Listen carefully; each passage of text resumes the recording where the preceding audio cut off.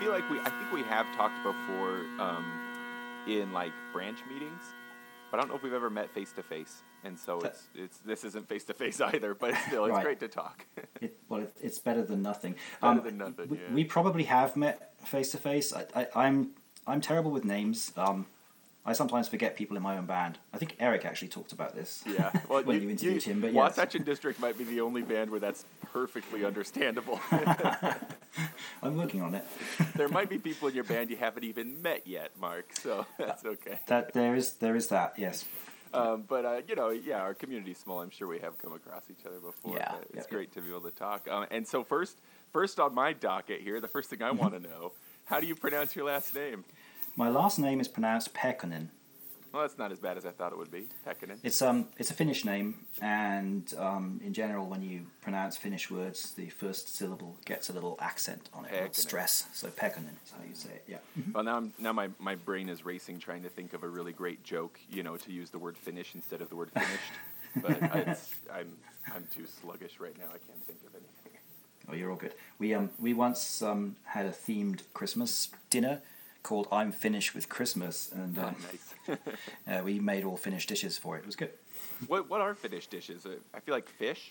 Like yes, absolutely, yeah. Like step one is procure a large quantity of salmon, pretty much. I see. Yeah, that makes sense. And then it's a lot of fish, but it's also sort of on that's sort of a light side, but on a darker, heavier side, it's a lot of rye bread and kind of like more stodgy stuff. It's kind of a weird blend, actually.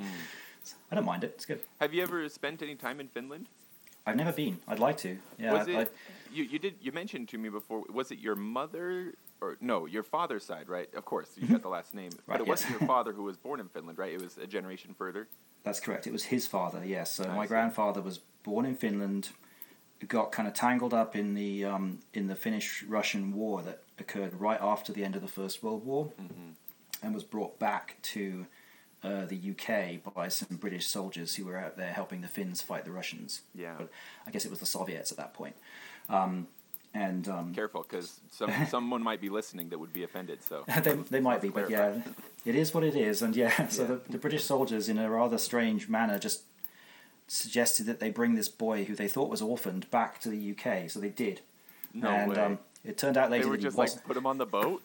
We'll just take him with us. They brought him back. Yes, I have copies of the letters that they wrote. It was very strange. They wrote a letter to their commanding officer saying, "Please, may we take this boy home?" And the commanding officer wrote them a letter back, like a permission slip, saying, "Sure." Like a puppy. They're just "Look, we found this kid. We want to take him home. We'll take care of him. We promise. We'll feed him and water him every day. He can sleep next to our cot." That was pretty much it. Yeah, and it so they brought him back, and then apparently upon return, the soldier who'd requested it, his wife said, "Well, absolutely not," because he hadn't already consulted with her, and so a different family took him on, and he was raised from the age of 7 in the UK as kind of a British, like English country boy, basically, and so so because of that, I have this weird Finnish name, which I otherwise wouldn't have. Very across multiple generations, very culturally British, huh? Yes, yeah. But isn't that's got to say something about like a man's brain too. That he's like, well, I checked with my commanding officer, sweetie. Why isn't this okay with you? Yeah. I mean, we're talking about like 1919 here now, right? So, what was thought to be logical and acceptable back then was quite different, especially since we'd just come out of the First World War, which was neither logical nor acceptable, really, was it? Wow. Hey, let's get deep right now, man. Let's talk. Hey, actually, it's an obscure thing, but like lately, music-wise, some of the folk music that came out of Finland and out of Russia and what is that? Belarus? Is that the little country that's west of Russia? Up in that corner, you're talking about places like Estonia and Lithuania. Right, Estonia and stuff. Yeah. The music that came out of that time in that part of the world is really digging its way into my ear lately. There's some interesting, beautiful folk music from out there. Yeah. Anyway, so that's okay. So we got started. We got started with one side of the family, but the other side of the family, you got some Scotland coming into you, right? Indeed, yes, yeah. It's Is that the same kind of story? Did someone get kidnapped and brought across to England? Or? No one that I'm aware of was kidnapped. The Scottish side of my family sort of is on my mother's side, and it sort of came from various parts of Scotland. The part I know the most about is on my mother's father's side, because they were MacPhees, and they had a lot of money eventually. I mean, they didn't initially when they were just Highlanders. They were poor as dirt, but as were so many. But as time went by and the MacPhees kind of moved into the city, or my branch of the family anyway, became... they got into like the whale oil business in the 1700s, which I gather was quite big. But then gas lighting replaced whale oil, like oil lamps. And so when that happened, they got out of the whale oil business and got into sugar refining. Oh, gotcha. And they became quite wealthy. So there was kind of MacPhees was a brand of sugar that was quite prevalent, kind of right through the 1800s and into the early 1900s. And so I know more about that family because rich people tended to have their lives documented a little bit better than poor people, right? So I can trace that back quite nicely. But all of the other portions of my family on my mother's side are Scottish, either Highland or Lowland, to some extent or another. Well, and I don't want to skip ahead to the Christmas gag that brought you into bagpiping, but we'll put a pin in that, and then I want to circle back to it. Sure. So those are the streams that ran together to bring us what the man that is Marc Pekkanen. But you were born in England then, right? Yep. Were you I lived born in England Bath, until or I was. Did you just go to school in Bath? I was born in not far from Bath, but I grew up. I was born in a town called Cirencester, which is an old Roman town originally. Cool. It's about 2 hours to the west of London, which Bath is also actually. They're not too far apart. So I grew up there. It's a little country town. It's probably comparable in size to Logan, I would say, if you wanted a point of reference. But with Roman ruins. But with Roman ruins throughout, yes. Yeah, that. So, so I grew up, it's a sort of a quiet rural town. And then when it came time to go to university, I chose Bath University, which is a very, also a very ancient Roman town, and then became a big regency town where people would go to take the waters. Yeah, exactly. Yep. Yeah. So the whole Jane Austen thing, of course, is from that time period as well. If I ever get a chance to go to England, that is one of the stops I'm going to make is Bath, and I'm definitely going to put on full-on Regency regimentals. Good for you. Because I know what catches my wife's eye, and it's a red coat. Right. There you go. And we're going to go take the waters for sure. Yeah, they're pretty gross actually. Oh, great. Yeah. I wonder if they've only become gross after hundreds of years of people, I wonder, double dipping. Yep, exactly. Maybe they once were what they promised to be. Yeah, I went to university in Bath, but I had a break in the middle of that to go to Scotland. Actually, I lived and worked in Scotland because I did an intern year. It was part of my degree.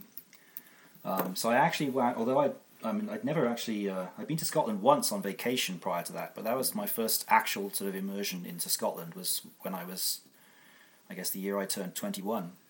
And since then, obviously, you've moved around a bit because now you're in Utah. But at the time, for me, looking from here over across the Atlantic, from this angle, they blend into the same landmass, really, But for you, was that at 21? Was it at all a culture shock to be going from England to Scotland? Was it a big difference? It was a huge culture shock, and it was also one that I wasn't prepared for, because I actually had the same sort of outlook as you just mentioned. I thought, well, it's just Scotland; it can't be that different from here. I think the reason it was such a big culture shock is because when I moved there, I became aware of how much poverty there was in Scotland, and my rural town where I'd grown up just didn't have anything like that. It was both rural and well off, reasonably well off. Not one of those rural towns. Yeah, when I moved to Scotland, I was working for BP. I think they're still around. It's an oil company. And they had an oil refinery, which is where I worked. And so I lived in a small town next to it called Bowness. And it was just, it was the late 80s, so the unemployment of the Thatcher era had really bitten hard in Scotland. Many people were out of work. There was a lot of poverty, a lot of drug use, a lot of crime. And there I was, going from my comfortable middle class existence to live in what just felt like the third world country. It was pretty shocking, actually. Yeah. And not to make light of the suffering that was happening at the time, but and maybe this is inaccurate. This is somewhat ignorant because, of course, I grew up over here. I don't know exactly what it would have been like there, but it seems to me like that that poverty of the mid to late '80s, though of course being difficult, is also part of sort of like the soil in which was planted some of the coolest punk music that like ever existed. Would that have happened if it weren't for hardship? I wonder. I know. Yes. Yeah. I mean, I think. Yeah. Sure. Let's look at it that way. Yeah. I mean, there's no question that that kind of unrest and sort of misery breeds resistance, and the UK in the 1980s was a hotbed of creativity and resistance because of what was going on there. And yeah, you're right. There was it was actually. Although it was a culture shock being there, it was one of the best years of my life being there too, because I completely immersed myself in that whole scene. Yeah. And this is pre bagpiping, which is kind of ironic, right? It's but yeah, I was yeah, exactly. Your pipes when you were there. Yeah, if I had a nickel. But yes, I was totally engrossed in that. I've always been involved in music from before I could remember almost. So yes, but not punky music. Tell me about your boyhood choir boy days. Yeah, so I grew up singing in the parish church choir in that rural town I told you about. It had a very enormous parish church. It was almost the size of a cathedral, actually. Very wealthy they were. That's awesome. And I started singing in that church choir from the age of 6. The choir director his name was Reverend John Beck. He was probably the biggest influence on my young musical life of anyone, I would say, because there I was under his tutelage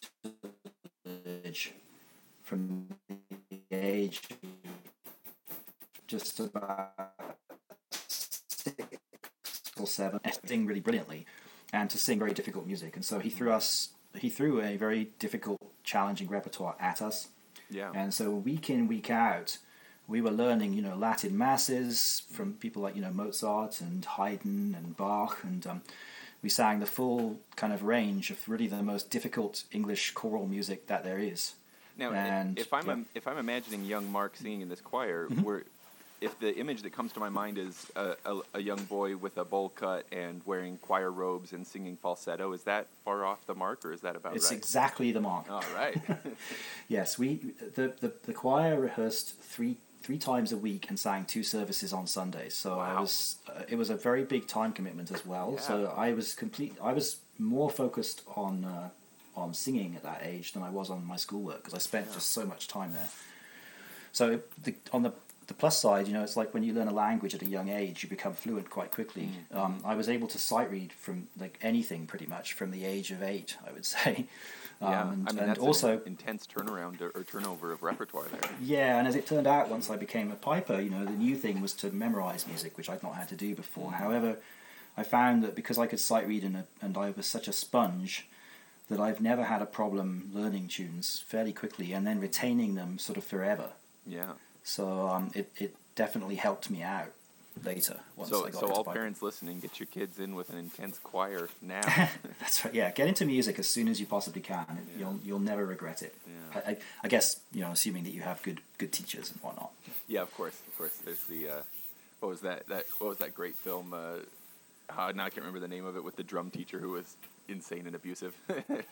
Of course, there are different ways of teaching, I suppose. There are different ways of doing it. Yeah. I was fortunate. I didn't have that kind of experience. It was relentlessly positive. Yeah, it was great. Well, that's awesome. So, music moving along with you from England into Scotland. Mm-hmm. How the heck did you end up in Utah? I ended up in Utah through happenstance. Don't get me wrong. I love Utah. I was born here and I love it, but like, how the heck, Yeah. So it wasn't a choice to come here. It was sort of it fell into my lap, I guess. I was traveling in the US in 1993. Mm-hmm. So what was I, 28 at that time? I was traveling in the US, and I was traveling up the West Coast, and while I was visiting a national park called Crater Lake National Park. I bumped into a woman who I fell into conversation with, and as we drove around the lake, we kept stopping at the same overlooks because that's what happens. There's only one road there, right? So once you start driving, you're going to keep stopping at the same point as the person that started at the same time as you. Mark, you're building a cinematic image in my mind. Beautiful scenery, a beautiful girl. You keep seeing her, this meet cute moment from the rom-com. It was the best meet cute, yeah. So by the end of the drive around the lake, we established that there were all these things we had in common. You mentioned my time in Scotland. She'd actually worked in Scotland at the same time that I did, also for BP. Really? Although she had been in their Glasgow office, and she'd come over to England, to Scotland for a year, and England, to have a year, to experience the country. Sure. And so we were working there at the same time, although we'd never bumped into each other. How fun. We had this similar interests. You mentioned the punk music. We were both into that. We both were knitters. Really? And, no way. When did you start knitting, Mark? I had started knitting just a few years before that, as an adult. Or was it therapy? It was because I really wanted to be able to knit. That was literally cool. just it. And my mother was a very, very good knitter, and she showed me how, because I pleaded with her to do it. Yeah. Yeah, so we had all these things in common. We traded addresses and went our separate ways, and one thing led to another, and we ended up getting married. And how long transpired between meeting at this beautiful lake and then getting married? Well, it wasn't very long. She told me I should visit her. She was living in Washington, D.C. at the time. Ah. She told me I should visit her on the way back to the UK, because I was on this world trip. I was on my way to New Zealand, actually, to visit other family members. So I visited her on the way back to Washington, and it still clearly was going well. Yeah. And so I said, so that was like for about a week, and so then I flew back to the UK, and so I told her she should come and visit me in the UK, which she did, and we got engaged that the first day she arrived. So I guess why not? If it ain't broke, don't fix it, right? Yeah, we'd spent exactly 6 days, I think, in each other's company at that point in time when we got engaged. So that's great. Yeah, and that was 27 years ago. So we got married the following year, and we're still married now. So there you go. Good for us. That's awesome, Mark. What a great story. I should say she is from Utah originally, though, and that you asked why Utah. Well, that's the reason why, because she's from here. I forgot why. I got swept up in the romance of it all. She grew up here, and when I met her up in Oregon, she was just there. She was taking a detour because she had been at a conference. So professionally, she was a folklorist. Really? And she had been at a folklore conference, and after it was over, she just decided to go and do some sightseeing. That is so cool. Yeah. Man, if I can ever muster up the time and resources to go to school, folklorism is precisely what I am most interested in. Yeah, that's very cool. I can see from your interests that would make sense. Yeah, you're very perceptive. When I met her, she was just finishing kind of a job at the Smithsonian in Washington D.C. Yeah, and she was getting ready to go back to graduate school. So she was professionally a folklorist, but getting ready to become a student again. So she went back to school to get her PhD, and so she was just getting ready to move to Buffalo, New York. So to do her PhD there. So when we got married, I moved to Buffalo with her. So for the first 10 years of our marriage, that's where we lived, and then after 10 or so years, we moved back here to Utah, where she grew up. And so that's where we've been ever since. So I feel like all I ever hear about Buffalo is that it's very cold. It is cold. Yep. There's more to it than that, though, right? It's not really colder than here. Yeah. But it stays colder for longer. Was what I found. Like here, the spring shows up in sort of March, maybe April. But in Buffalo, the ice and snow would drag on right through May. Winter to summer. Yeah, it's more pleasant here. The cold is sort of a little more tightly bound.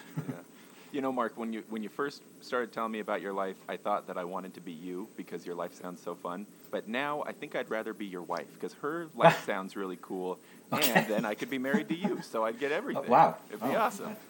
Well, I'll keep you posted, but we're good for now. Things are going well so far, so yeah. So right. Yeah. Maybe in another 27 years we can review. Right. But. Yeah. So, was it in Buffalo that you picked up the pipes? It was actually, yes, yeah. So it was while I was there, sort of towards the tail end of our stay there, I suppose. Yeah. But yes, yeah, I kind of fell into that. Yeah, and that's where I learned. Yeah, and so how did that happen? Your not exactly Scottish mother made a mistake, I think, is what she, is that how she would say today? I'm not sure if I'd characterize it as a mistake. She always, my mother was always could give you good presents, right? She came up with these funny gifts that were often a bit quirky. Yeah. And one particular year, she sent me this box, and in it was a brown practice chanter and a CD that said "Teach Yourself the Bagpipes." And she told me that she thought it might be fun or funny or both. Just because of our Scottish background and because of my musical background, she thought it would make sense. And so it was sort of partly a joke, but not completely joking. It was it was well tailored, I guess, to my my interests. Yeah. So I got this thing, and I started to sort of play around with it. The CD was just terrible. It had some it was like a very poor quality practice chanter. I mean, honestly, this thing probably splinters, not all the the thing probably cost $10. I bet you. Right? It was it really wasn't high quality at all. Yeah. And I remember that the little music book that came with it had no grace notes in it either. So it wasn't really a bona fide piping book at all. So I played around with this thing for a few months, I guess, and I thought this is kind of fun, but it doesn't seem like it's really leading me anywhere. Yeah. And so I thought, well, how do I take this to the next level if I wanted to take it more seriously? And so there was a Highland Games going on just in the Buffalo area, and I decided I'll just go there and I'll ask someone, because there's probably someone there who knows. Bound to be a piper there, yeah. Yeah, so, sure enough, there were pipe bands there, and I went up to one of them, and I introduced myself to the pipe major of the band, and I said, here I am, I've got this thing, I don't really know what to do with it, and what could you recommend? And he said, well, come to me for lessons. And so his name was Joe Barschnagel. He was a firefighter in the Buffalo/Niagara Falls area. I gotta say, Joe Barschnagel is just the best upstate New York firefighter name I've ever heard in my life. Great. He's actually of Swiss extraction originally, but his family had lived in Buffalo for several generations. But, well, it sounds about right. He'd been part of the Buffalo piping scene for quite some time, and he had played in quite a few competitive bands, but then he'd gotten kind of tired of the sort of grind of competing, and so he'd started his own band that was more like a performance band. So they would do concerts. It wasn't exactly a service band. It wasn't exclusively tied to his firefighting. No, it just so happened he was a firefighter, and he was actually a volunteer firefighter, and so when in the middle of my lessons, his pager would go off, and he would just suddenly just drop everything and run out the door, and I'd have to just sort of leave and come back next week. You just had your own key, just knew pretty what to much, do to lock up for him. Yeah. But he was a very patient man. He actually he threw away my CD and my terrible book, and gave me the. It's kind of too bad. It'd be funny relics to be able to show today, wouldn't it? Yeah, I have no idea. That's gone now. Yeah. Yes, but. And then, I struggled along with that chanter for a little bit, but then after a while I got myself an actual, real practice chanter. Yeah, I'd imagine you could tell the difference, huh? Oh, yeah, and of course things went much better once I had that, and so, and then, he helped me get to the point where I could get my pipes, which I did, and so he helped me get up on pipes, and I played with that band for 2 or 3 years, I suppose, until we left Buffalo. Yeah, and you mentioned that you had previously played oboe, saxophone, stuff like that. Mm-hmm. Do you feel like that made a big difference in being able to learn pipes quickly? It had been a while since I played either of those, actually, so there'd been enough time to sort of forget some of the things. Mm-hmm. It did feel weird. Yeah. I didn't find that. I found that the skills I'd learned from singing were more transferable than the skills I'd learned from playing those other 2 instruments you mentioned, the oboe and the saxophone, I think, in the end. No, it's just interesting. I've known a few people who have picked up pipes who, if they'd previously played clarinet or something like that, the dexterity in their fingers was helpful. But I've also known some that it's only the second language instead of the third language, and so it's like maybe to some degree actually a speed bump because you want to play your bagpipes like a clarinet. You know what I mean? So. Exactly, yeah, and so for anyone who's played a wind instrument knows that you have to tongue the instrument right to make the note sound. So you tap the mouthpiece with your tongue, and that's how you separate the notes, right? Or if you want to play even more staccato, and of course that does absolutely nothing on pipes, and so you have to learn how to do that with grace notes. Yeah, and that's completely it for me. That was a wildly different skill from anything I'd learned playing those two wind instruments, and so I didn't find them all that transferable, funnily enough. Yeah. Did your mother, was your mother very pleased that you became a piper, or was it a surprise to her, or how did that receive? Yeah, I think, please, I think she was pleasantly surprised. Yeah, I mean, she'd watched me from a young age develop as a musician, so this was just like watching the same kind of loop occur again. So, yeah, I think she was very happy that I'd done that. I think my dad was also a little bit, bemused by it, perhaps. Yeah. But my dad is actually a classical composer, so he's not all that interested in folk music, which he would consider bagpiping to be. Sure. Yeah. I think he was a little bit. I mean, he was happy that I did it, of course, but he was not super engaged with the music. Maybe he was more excited about the choir days early on, huh? Well, to some extent, yeah. I mean, I said that my choir director is my biggest musical influence. Yeah. Which is funny, right? Because growing up with a composer, you'd think that the composer would be your biggest musical instrument, especially influence. But it wasn't. It didn't quite work like that. So sometimes that's part of the father-son dynamic, right? Whatever your dad does is not what you want, right? Yeah, I think my dad is. He was, especially when I was young and when he was like very actively composing, he's very sort of an introverted and kind of inwardly focused kind of guy. And so actually he didn't like it if we played music in the house. Interesting. Because it just got in the way of what was the music that was in his head that he was trying to write, because he would sit at the piano all day and yeah, so I actually grew up listening to a lot less music than my peers, because it was just an interruption to him. And the same would go for when I was playing the oboe. I had to sort of find a time to practice when you couldn't hear it. Yeah. So go out into a neighbor's barn or something, huh? Yeah. So I mean, it's probably unfair to say he just tolerated my musical endeavors, but they were we definitely had to figure out how to mesh the two. Yeah. It didn't just go like he was like, yes, you go for it, play it all the day if you want to. It was definitely not like that. Yeah. Yeah. It is interesting to think about, like, the difference between doing something as a hobby versus doing something professionally, and how it could change the environment of a person's personal life, and by extension, the environment for their family as well. Yeah, I think you approach it very differently. I mean, I've been piping for long enough now that I pipe for money from time to time. So I guess you could say I pipe professionally. I don't know. I think it's more sort of incidental than professional, but I approach it in a professional manner. But my livelihood has never depended on piping, put it that way, right? So I've often told customers when I've played for gigs and stuff, and they ask about that kind of thing, like, no, I have a day job. This is basically a hobby that almost pays for itself. I think that's fair to say. Yeah. Hello, friends. Just a quick note to make you aware, this podcast is something that I love doing, and I will keep doing it no matter what. But if you want to send me money, I won't say a nay. The easiest way to do that is through Patreon. Just go to patreon.com/droningonpodcast. We do regular drawings for bagpipey albums, books, sheet music, and more, including Droning On swag.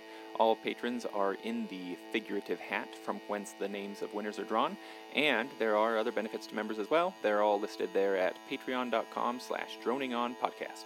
And speaking of swag, another way to support the show is to buy cool stuff from my little online shop, bagpipeswag.com. There you can find Droning On stuff, as well as other pipey and drummy things that my friends and I make.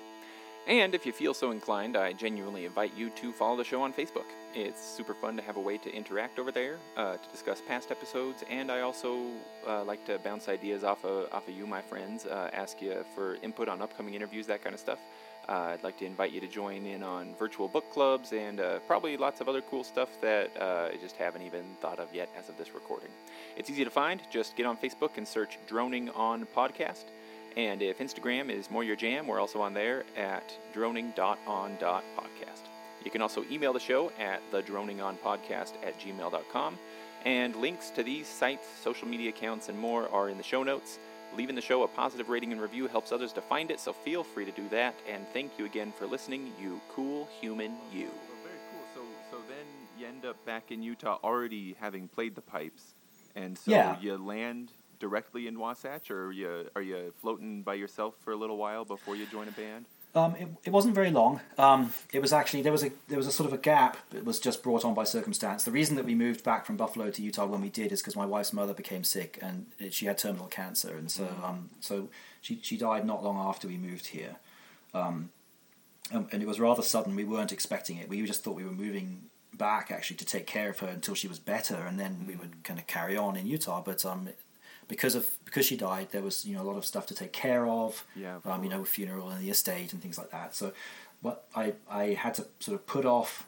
I was kind of on a roll with piping before we left, and so I had to put that off. And then I had to I waited until the dust had settled on all of the personal stuff and family stuff.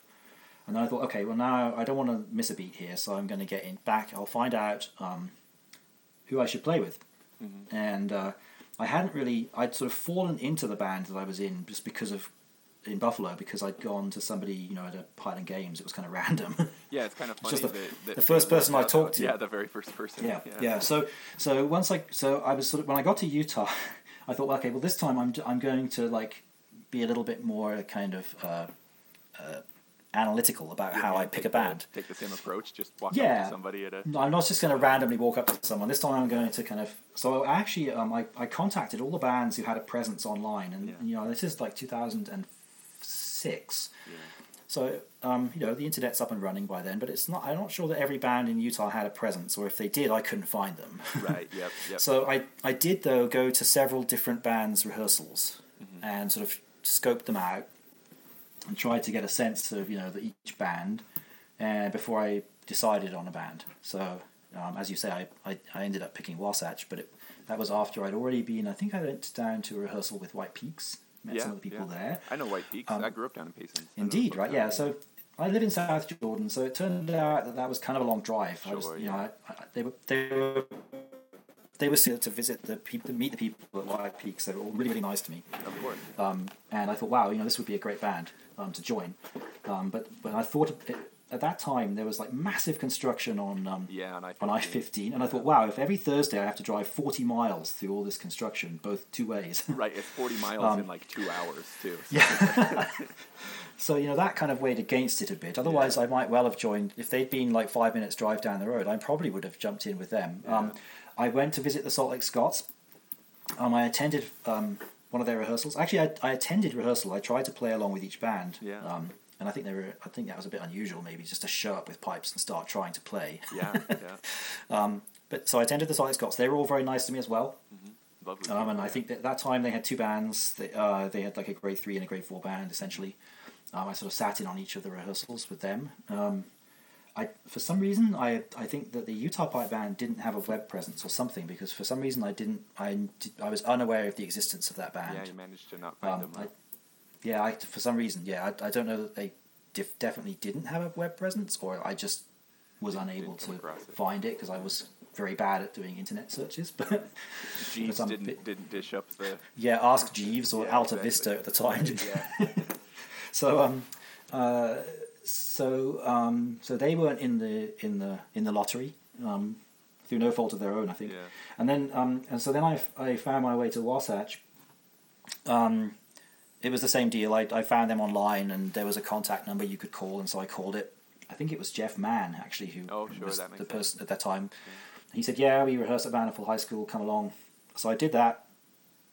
And actually, this probably sounds a bit trivial, but the deciding factor that kind of clinched it for me was when I went to their rehearsal. At that time, they had quite a lot of members that were in their 30s and who had youngish kids. Oh, yeah. And one of the band parents, and because they rehearsed in the high school, they used a whole suite of classrooms. Because Andrew, who was the pipe major at the time, he was a math teacher there, and he had access to the whole sort of math area. So they had 4 or 5 classrooms, and one of the classrooms was a creche, actually, for the children for all of the band members. A creche. I'm sorry, that's the English version of it. I was going to say, I think I can deduce what this is, but right, I think I see what you mean. Yeah, like a nursery, like childcare. Yeah, childcare. Right, yeah, gotcha. So, yeah. So, and I've been taking my kids to band practice in Buffalo for several years, actually. And they just had to sit there with headphones on or something, huh? Well, yeah, they were little. They my wife was busy with her PhD, and so that was the sort of part of like conditions, if you like, of me being able to pipe was that I would sort of take the kids out of her hair and bring them along to band practice, and so I wanted to keep doing that when I got here, and one of the parents had activities lined up. It was quite organised. She had so your kids were doing things, puzzles and drawing and stuff like that while I was piping. So that sort of said, well, if Wasatch is going to also have childcare, then I'll go for that. Man, there's a tactic right there. You got to provide your band members services. Childcare, I know, interesting, isn't it? Yeah. So I listened to the band play, and I thought, well, they seem okay, they seem good. But really, that's secondary to the fact that they provide childcare. They provide childcare. Yeah, you've got to remember at this time I was just barely into piping for 2 or 3 years, and the band that I was playing with, also did things like have keyboards and guitars with it. So I didn't know I don't think I would have known how to tell what was how to differentiate the quality of the bands. Actually, all three of the bands that I went to were better than the band in Buffalo. So they were all actively competing and stuff, right? So exactly. So when I heard them play, I was like, "Whoa! This is whoever I join, it's going to be a step up." Yeah. So I wasn't really like trying to figure out which one was the most proficient because they all sounded like quite a bit better than what I was used to. Yeah. Well, and from the outside looking in, Wasatch, that's the thing that's always been impressive to me about Wasatch is like organization. Man, it's a well-oiled machine. I've said it too many times, I'm sure, but it doesn't surprise me that they would have a well-organized creche as well as other things. I'm not sure that isn't still in place. I have to hasten to add. I mean, well, doesn't mean that we couldn't do it again. Hey, Andrew, let's do it. Yeah, let's get this going. You want to recruit some more people to build up the lower band so you can get that grade 2 pushed up a little further. Yeah. Let's have some childcare. Get some childcare going. Yep. Yeah. Now, so you joined it, and that was in 2006. If I'm remembering right, hadn't Wasatch only just started like 2004 or so? Like pretty. That's correct. Yeah. Not all that long before. I knew nothing. I knew nothing about this. Absolutely nothing. I didn't bother to ask them how long they've been around. Sure. And I also, having just moved here, I knew nothing about the piping scene in Utah. I knew nothing about the history of piping in Utah. It was just a kind of I'll pick you kind of situation. Sure, yeah. So, but I'd imagine you probably felt like you were coming into this extremely established thing, which, to be fair, it was because a lot of these people had been piping together for a very long time, piping and drumming together. However, I guess you kind of were on the ground floor to some degree. I mean, especially at this point, you've been with the band the majority of its existence. So I know, it's funny, isn't it? Yeah, and yet it's still the case, I would say, in Wasatch. There's a group of people who were there from the start, who kind of carried over from, I guess they'd all been in the Utah Pipe Band prior to that, pretty much. So that group of people has a different institutional memory than anyone who came after that. Myself included. So, it's not that there's a separation between any of us, but it does mean that you carry different memories into the band with you, right? Yeah, naturally. Yeah. So so if you were one of the people that bridged that transition, I think your experience of Utah piping is probably different than if you didn't, like myself, for example. Yeah, I think I've talked to a lot of people about it that it's definitely not just me. That a lot of other people have mentioned that they also feel the same way, that like the Utah bagpiping scene has been surprisingly tribal and kind of territorial in the past, but that it is not nearly so much so anymore. Definitely moving in the right direction of being friendly and all being one big family. I think so. Yeah. I mean, I don't know how much one person can do, but I've always tried to be as friendly and integrative and as I can. Right? Actually, Mark, I think things started to turn around in 2006. So it's Oh, okay. I think you might actually be precisely the impetus for change. So go ahead. I don't know about that, but yeah. I mean, I've never hesitated because I have no history with anybody here in Utah. Yeah. but both on a band and on a personal and a cultural level. Yeah, basically. Man, I'm you're as much an import as you could be, aren't you? Totally, yeah. I'm a completely clean slate in that sense. So I try to always act without ever like taking on the baggage that anybody else might have for myself. Because why would I? So yeah. Now, I don't want to skip through the other stuff, but I've been just like anxiously awaiting the chance to ask you what the heck you did. You mentioned in this write-up that you gave to me that you played pipes for a burlesque show. Oh yes, yeah. What how did tell me all about this, man?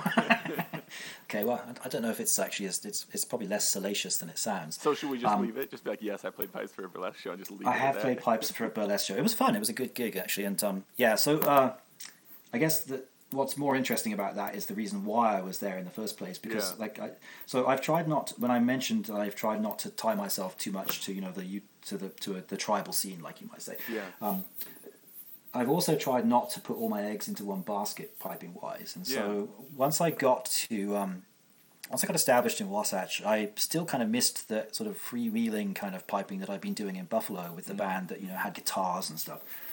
And so it was probably after a couple of more years, maybe 2007 or 8, that I kind of made the acquaintance of Mike Gibbs. Yeah. And got into the Heathen Highlanders, right? And so what they were doing was playing in bars basically at that time, and that I'd never really done, but it was much more like what I'd been doing in Buffalo, and I kind of missed that, kind of rough and ready piping. Yeah. And so I joined the Heathen Highlanders, and it was actually the burlesque gig that I mentioned was a gig that they got.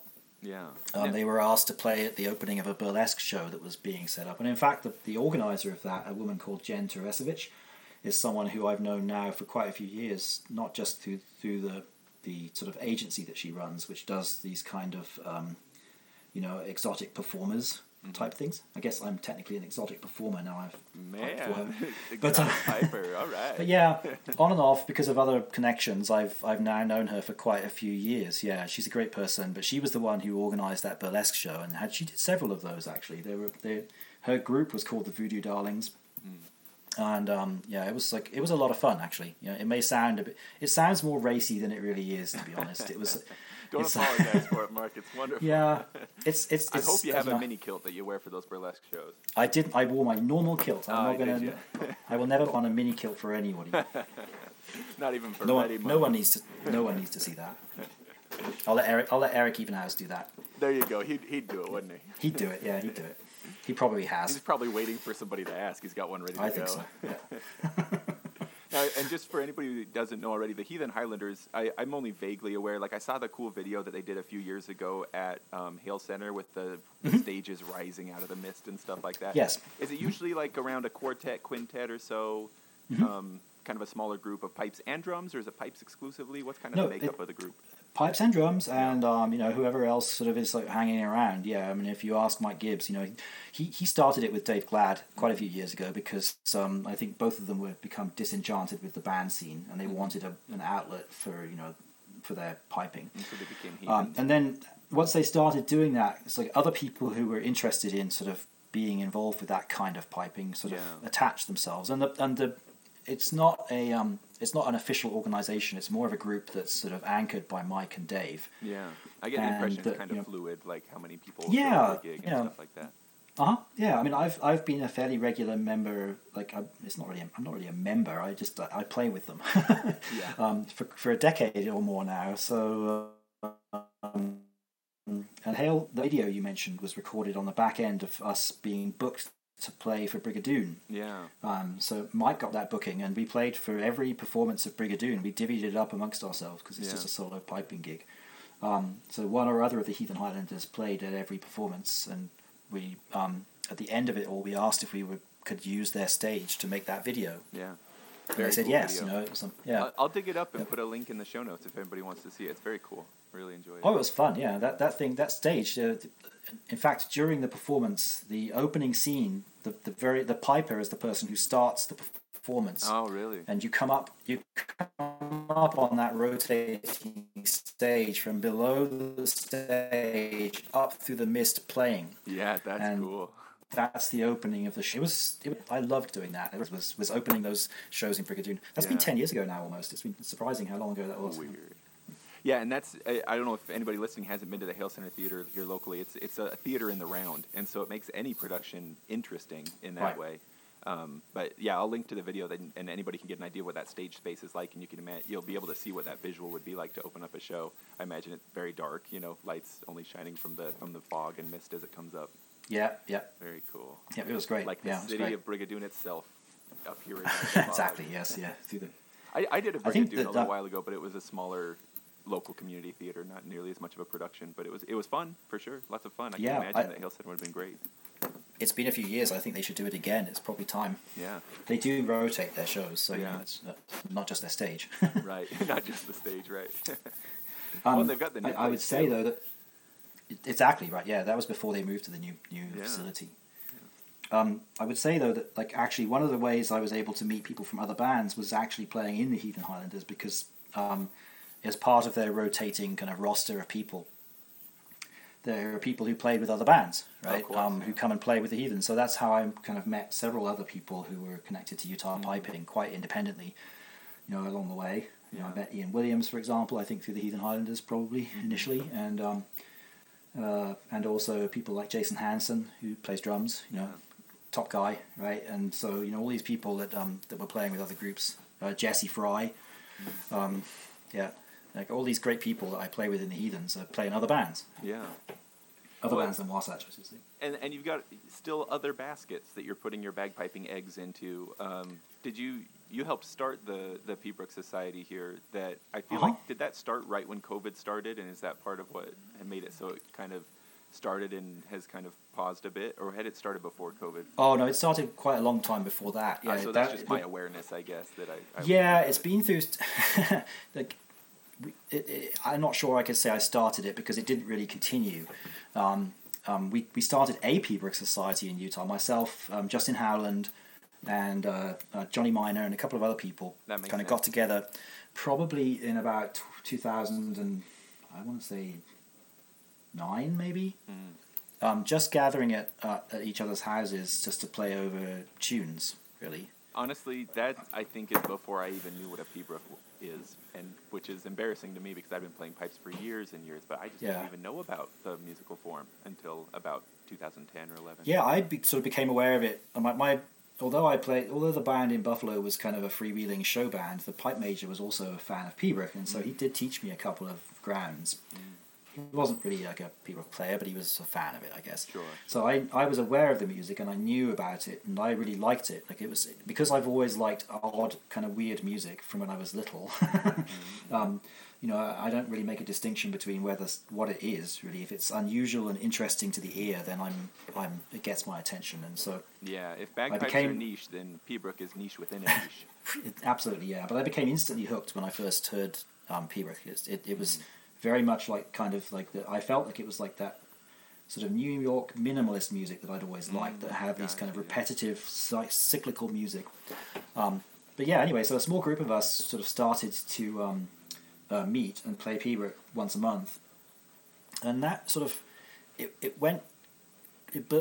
that burned quite strongly for about 2 or 3 years, I guess. But then it sort of fell off, and so then there was a fairly long period when we didn't do much, and then we kind of tried to resurrect it again, which is probably when you became aware of it. And then we also when COVID hit, I also sort of started a Facebook page called COVID Kelmore. Yes, I posted to it. Yes, exactly right. Yeah. That turned out to be just what was 20 needed. years ago, right? It just seems like it, doesn't it? It seems so long ago. Yeah, it's crazy. So yeah, I've maintained kind of an interest in Pembroke and gathering with people. Once again, it's a cross-band venture, though.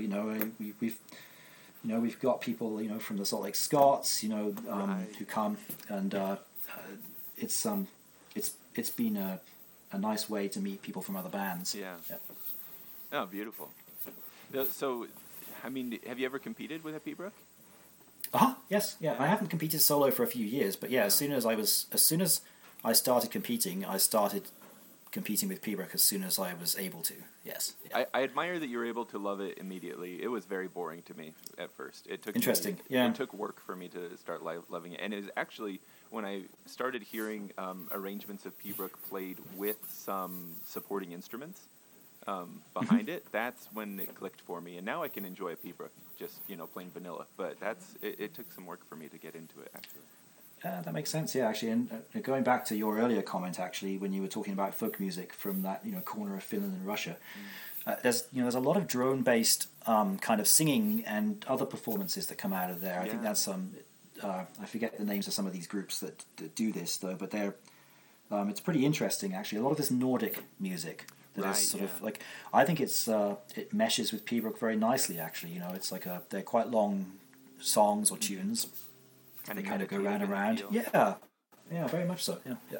I've wondered before about that, if there's something about sort of the subcut of society that ends up playing in pipe bands.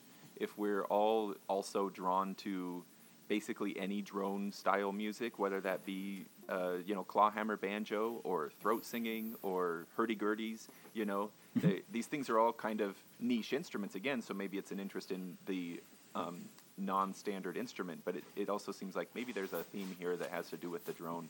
There's something about that. I could definitely see that. Yeah, I find myself drawn to it very much so. Yeah, and including some of these older types of bagpipes, and you mentioned hurdy-gurdy as well. I mean, it's sort of my future project bucket list thing is to build a hurdy-gurdy and learn how to play Mark, it. Let me know if you ever get started, because that's top of my list as well. Yeah. Have you been aware of the nerdy-gurdy kits that you can get wood cut and you can assemble them? I believe, they're a kit. Yeah. This is kind of on my list of things to do. So yeah, I'll one of these days I think I'm going to do that. I love the sound of the hurdy-gurdy. I think it's fascinating. Oh, me too. Yeah. Well, let me know if you dive into it. I'll do the same. And we can, I will do. Yeah, we should start a group, huh? Yeah. So music has been like with you throughout, and I wonder, do you feel like looking back, the fact that as a child you mentioned that you sang in big places, Royal Albert Hall. Mm-hmm. Yep. Mm-hmm. David Gilmour played there. You got to stand there and play where he was, and others of Pink Floyd. Yes, of Pink Floyd. All right. This shows my. This is how high my brows go. Yeah, I don't think I'm not sure I would associate the Royal Albert Hall with Pink Floyd immediately. But you're right. That was a bad association for me. Yes. I should have gone to a chamber choir or something instead, right? But I'm just saying, like, you've been in big places since before you would have known, and like, I imagine that as a child you wouldn't have known you should have been nervous, like it would have just been like, oh, this is where we're singing today. So now today, when you go play Brigadoon or go do a gig with Heathen Highlanders, do you ever get nervous? Ever? I always get nervous before any kind of public performance, but I never get excessively nervous, should we say. So depending on what it is, there's a little flutter of nerves. Sure. But I think you're right. Having been used to putting myself in front of a large audience from a young age, just the fact of there being an audience isn't particularly scary to me, should we say. I think I sang my first solo in the church choir when I was probably 8.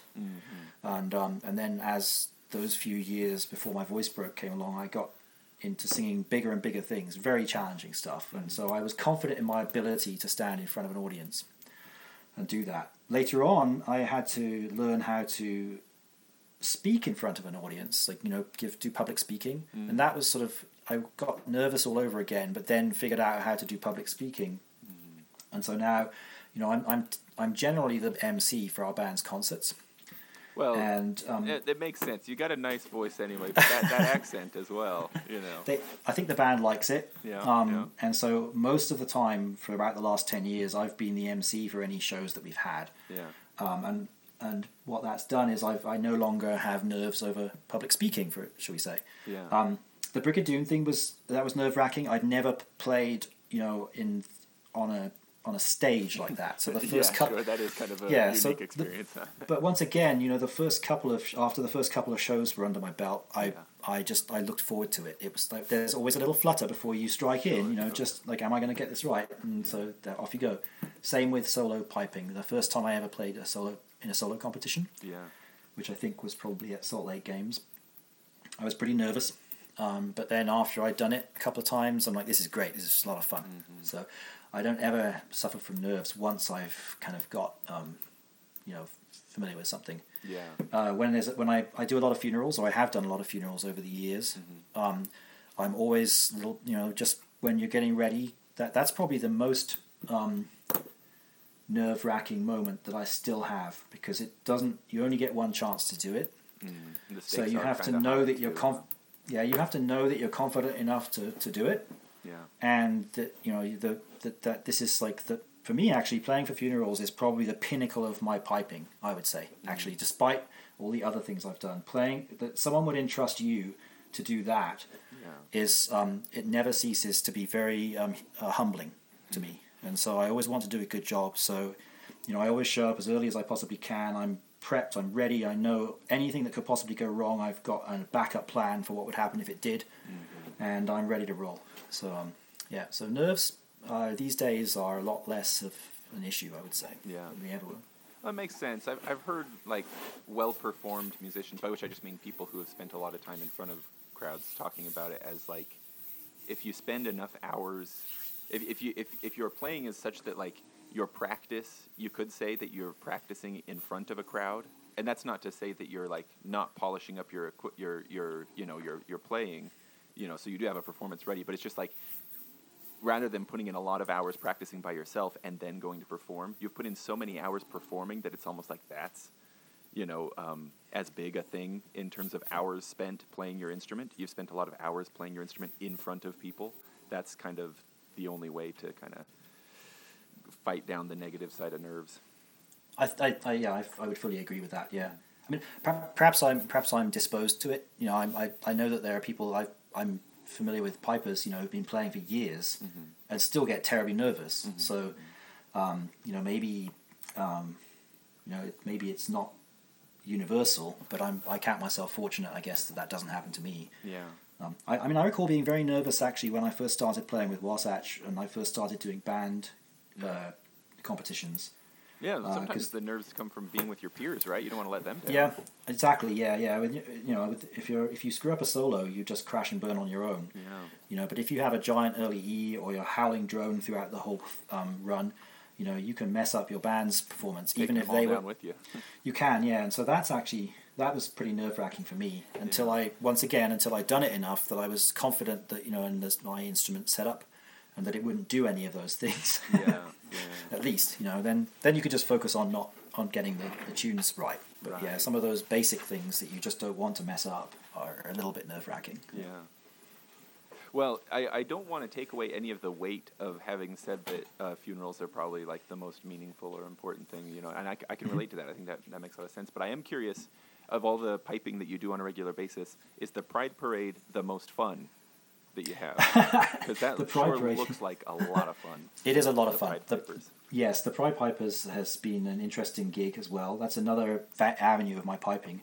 And it's a funny thing, really, because that's really just once a year. Sometimes there's an extra performance associated with it, but pretty much it's just once a year. But are we going on 3 years that COVID has canceled it, or only 2? It's all like a time warp. So it's been 2, but if it doesn't make it again this year, that will be 3. But yes, it's been just the last 2 years. But yeah, prior to that, every year I've participated every year since I think 2009. And the first year we did it, there were just 2 of us. It was just myself and Sean Newton.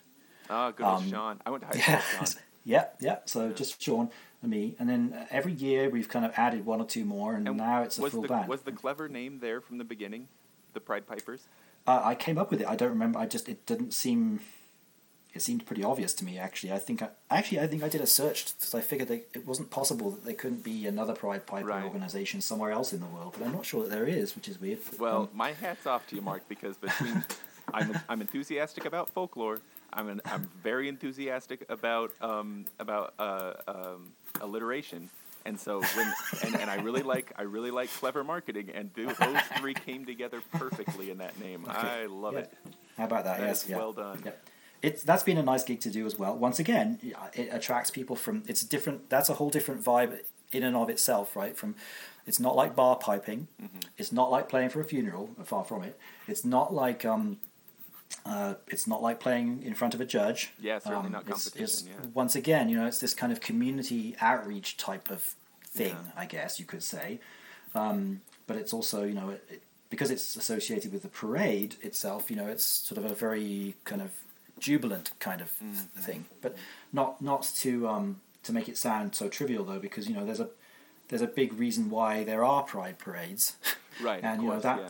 and so I take it I don't just show up flippantly. I take it very seriously because I see myself as an advocate, and it's not a whole lot different from when I'm honored to be able to play for somebody's funeral. Yeah. I'm honored to be able to play for the pride parade because of what it means. So, and I take that responsibility pretty seriously. And so I want to put on a good show, and I want to show solidarity, right? So that's why I do it. On the surface, I wouldn't have thought of such a connection, and maybe I'm not even psychologically prepared to dive into the connection, but, just because of, like, your somber attire and repertoire at a funeral compared to, the streamers and colors of the Pride Parade. But, man, the connection between advocacy and funerals and trying to avoid them in a way, that's there is a strong connection there, isn't there? Very much so, yeah, very much so. So, and once again, I also, like, through my piping with the Heathen Highlanders, that has sort of merged, I would say, into doing a lot of honor guard activities as well. Yeah. Which partly it's because Mike, Dave, who's in the Heathen Highlanders, works is a corrections officer, right? He works for the police department. Yeah. So therefore, I've ended up playing for a lot of high profile funerals with a bigger group, with the honor guard, with the firefighters band, and so those are somber occasions where once again you want to do a good job, but it's not about you; it's about them, right? Right. Yeah. And so you have to make sure that you're approaching it with the right mindset, I think. And, you want to do a good job, but you don't want to be stealing the show, as it were. Exactly. Yeah. So you want to enhance that sad event. Pride Parade, I think I bring into it the same sort of sensibility in the sense that I want to enhance that joyful event. Whilst realizing, that the reason that it happens in the first place is because of difficulties, I guess, people have had over the years, right? Yeah. So it doesn't matter what I'm doing. Whenever I stand out in front of a crowd, I try to contextualize, what I'm doing and make sure I give it my best, I would say. Well, it may well be, Mark, that is the perfect way to go out on this episode. Okay. Just because it was lovely. Just in case, though, this might get tacked on, I often ask people how they feel about pineapple on pizza. So what the heck? How do you feel about pineapple on pizza? It's not something I would default to. Yeah. Are you being careful because you know how popular it is here in Utah? Growing up in the UK, you learn to eat all sorts of garbage. And so your palate becomes kind of numbed, I would say. So I've heard food in the UK bashed before, but never quite so eloquently. That was great. So because of that, I could eat a piece of pizza with pineapple on it and not really think about it. But it's definitely because not something. Worse. It's not something I would seek out. I gotcha. When I was a student, my buddy used to go to this pizza place in the next town over because they had a pizza that had chili on it. Oh wow! It was called the Mexican Way. I remember it, and it was just a pizza covered in chili, basically. And so he thought it was the best thing ever. And I think he would come back with that and with pizza that had pineapple on it. So there was your choice between chili pizza or pineapple pizza. So for you,